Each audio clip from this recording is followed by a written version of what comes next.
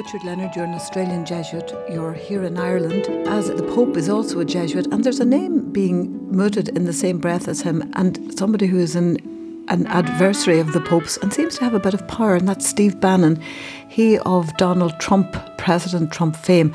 Can you explain what's going on in the background to this? Mr. Bannon is, I'm sure, a very good person. I don't doubt for a moment his own personal morality or goodness. I've never met him, so I can make no judgment about it.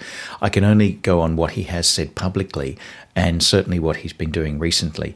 The recent crisis with the Pope has come through two ways. Firstly, he has been very critical of Pope Francis for about 18 months now, and we'll come back to why in a minute. But the second thing is he decided to go to Italy, and he took a lease on a monastery, some disused monastery, which is actually owned by the Italian government, I've discovered. And there he wanted to set up a school, like a clinic, if you will, for people to be trained in how to counter the message of Pope Francis. And it's really become problematic, not because that's taken off. In actual fact, I think he's been a bit surprised that he didn't get more allies in Europe as he was intending. I think he thought that he would be seen as someone who was prepared to put money and time and effort and energy and profile into this school to counter. And he got to the Vatican, he got to Europe, he got to Italy, and I think it would appear anyway that he misread the presence of an American coming over to tell Europeans about what they're doing. He probably misread some of the affection for the Pope, and even people within the Vatican who'd be critical of the Pope didn't want to be associated with this sort of response to it. So it hasn't worked out the way he would like. Interestingly, one of the things he has said repeatedly is that he believes the Pope is the vicar of Christ. And he said that as the vicar of Christ, he respects his authority. But then he's gone on to say some of the most dreadful things about the way the vicar of Christ the way the Pope has exercised his office. And it's really come down to two things that he seems to be very angry about. The Pope has been very full of advocacy about changing globalization. Who's getting left behind? This goes back to his South American roots, where you have very wealthy people and desperately poor people and a growing gap between the two. So that's one issue. The Pope is a big critic of globalization, and he thinks it needs to be restructured. He's not saying we can't do that in the normal thing. He hasn't undermined the way that we could go about that, but just that it's got to be more equitable. Now, Steve Bannon seems to take great issue with that. The second thing is migration. And they're actually linked, of course, both of these issues. So globalization and migration, and these are hot-button topics in every country. They've been hot-button topics in the United States, Mr. Bannon's context. And the Pope has been advocating about Mr. Trump not building his wall. Of course, he had the famous line when he was directly asked about the wall Mr. President Trump wanted to build. The Pope said, "I always find it better to build a bridge than to build a wall." And Mr. Bannon would take great exception to that. He thinks that the Pope is advocating an attack on sovereignty, but all popes have advocated an attack on sovereignty because they're the world's conscience. That's their job. And he also has a very sharp distinction between the sacred and the secular. I understand, I don't know it to be true, but I understand Mr. Bannon is a Tridentine Catholic in his liturgical desires, and so he likes the Latin Mass as it was done in, say, 1955. And he's perfectly entitled to love that, and I'm sure that I hope it feeds him deeply and richly.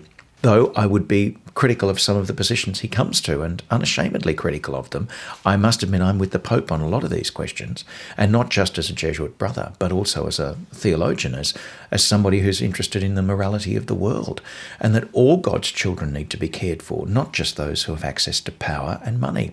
So he has a very sharp distinction between the secular and the sacred, and he thinks that the church and the leader of the church should simply stay on the sacred side of things and speak about the eternal verities. And they keep quoting, give to Caesar what is Caesar and give to God what is God. But, that doesn't exclude what Jesus also says in the same gospel, where he says, thy will be done on earth as it is in heaven. So every pope has had to walk the tightrope between calling the world's conscience on matters of social importance, social justice, social issues, and also calling our attention to not just this world, but the next world as well. So I think, all Caesars of the world have to be held to account for what they have done and what they have failed to do. And I think Pope Francis is trying to do that. I don't hear him saying that we should restructure the entire world order, that, he's a communist or he's a socialist. These things are thrown around. And I just don't see that. I've read all his encyclicals, I've read all his letters. He does advocate, and I think for the poor, precisely because Jesus advocated for the poor. And while, it is also said in Luke's Gospel, the poor will you always have with you, that was about the primacy of our relationship to the Lord, that don't get out of perspective just being about social work. You've also got to attend to the primary relationship with God. I think the Pope has eloquently said we've got to hold those two together, but hold them together we must. I must admit that I think that one of the things Mr. Bannon says is that no pope should be out in the public arena talking about social issues and globalisation and migration before they've attended to sexual abuse in the church. Now, he's right. It should be a primary thing in the church right now to completely do everything we possibly can to heal victims, to look after survivors, and to make sure that the church is, as much as we can ever get it, a perfectly safe place for children to be and to thrive. But it's a completely false dichotomy to say that you cannot speak, you cannot act on any other issue until you've done that. We can walk and chew gum at the same time. We can attend to the heinous crimes, despicable criminal dysfunction of child sexual abuse in the church, and we can advocate for the poor outside of the church as well. We're called to do both. It's not an either or, it's a both and. I think that even conservative cardinals and bishops and people in the Vatican who have been very critical of Pope Francis, if you go too far with that criticism, you end up saying that the Holy Spirit was not present at the conclave that elected Pope Francis. And that's a theological point. That's ultimately saying that the Spirit has departed from the church. And I don't know a cardinal, priest or bishop who wants to ever say that. Maybe, in fact, Pope Francis, what we tend to believe is that Pope Francis is the Pope we need right now. Now, every pope will do and say things that some people like more than others, and, some will respond to more generously than others. But we're called to two things. Firstly, to take the best possible interpretation of a person's motive, including the Pope's. And secondly, to discern where the Spirit's calling all of us to. Is it exactly as Pope Francis says? Well, he would say himself, he's not the Oracle of Delphi. He's not the last word on these issues. But he's trying to promote a public discussion which brings us back to the basics of the gospel, of the Beatitudes, of blessed are the poor in spirit, of who are the mourners, who are the people excluded, who are the people getting persecuted, and he's advocating for them. So the Holy Spirit has not departed from the church. I think the Holy Spirit was incredibly powerfully present in that conclave. Is Pope Francis a provocative leader for our time? You betcha.